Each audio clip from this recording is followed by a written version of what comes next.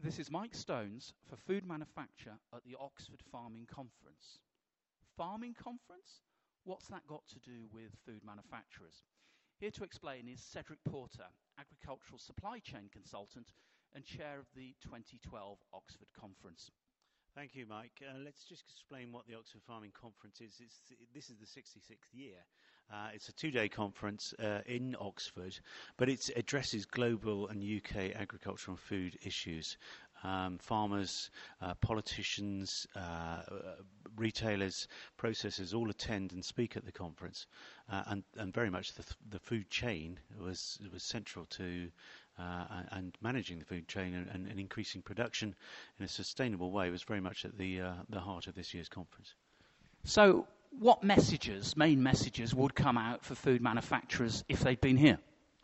Well, we did have a good number of food manufacturers who were here, but for those who weren't, there were sort of key issues were the real need for greater supply chain management, improvement of relationships within the supply chain for each part of the chain, going right from the consumer right back down to the farmer and even the people who supply the farmers. And that isn't out of any reason of, let's be nice to farmers, we must be nice to British farmers or whatever.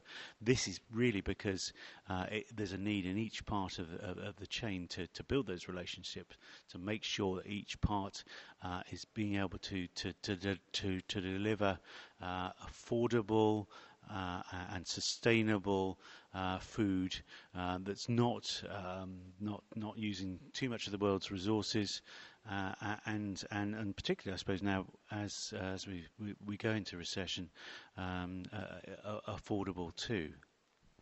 For me, it was about that one word, partnership, and you seem to have picked on that too.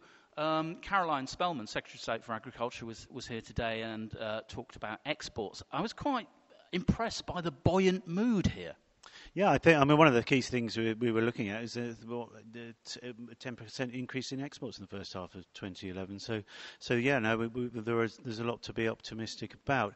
On the export and import issues, one of the main issues that came up was on eggs and the new EU regulations requiring the banning of old-fashioned egg cages. And one of the real issues there for a lot of speakers and delegates was the fact that the UK has met these directives, spending £400 million in the process, but great concern that other egg producers throughout Europe haven't used that, and whether some of those eggs will now be imported into the UK. So real concern and a real plea really to processors to make sure that the eggs that they are using meet all the new standards, and of course people saying, well, one of the ways to guarantee that is to ensure that they are from a British source with the British egg mark on them. And of course quite a few have pledged to do that already, and if it was eggs this year, then it looks like being pigs next year. Yeah, a lot of people. There was a list of people who have pledged to do it along with retailers.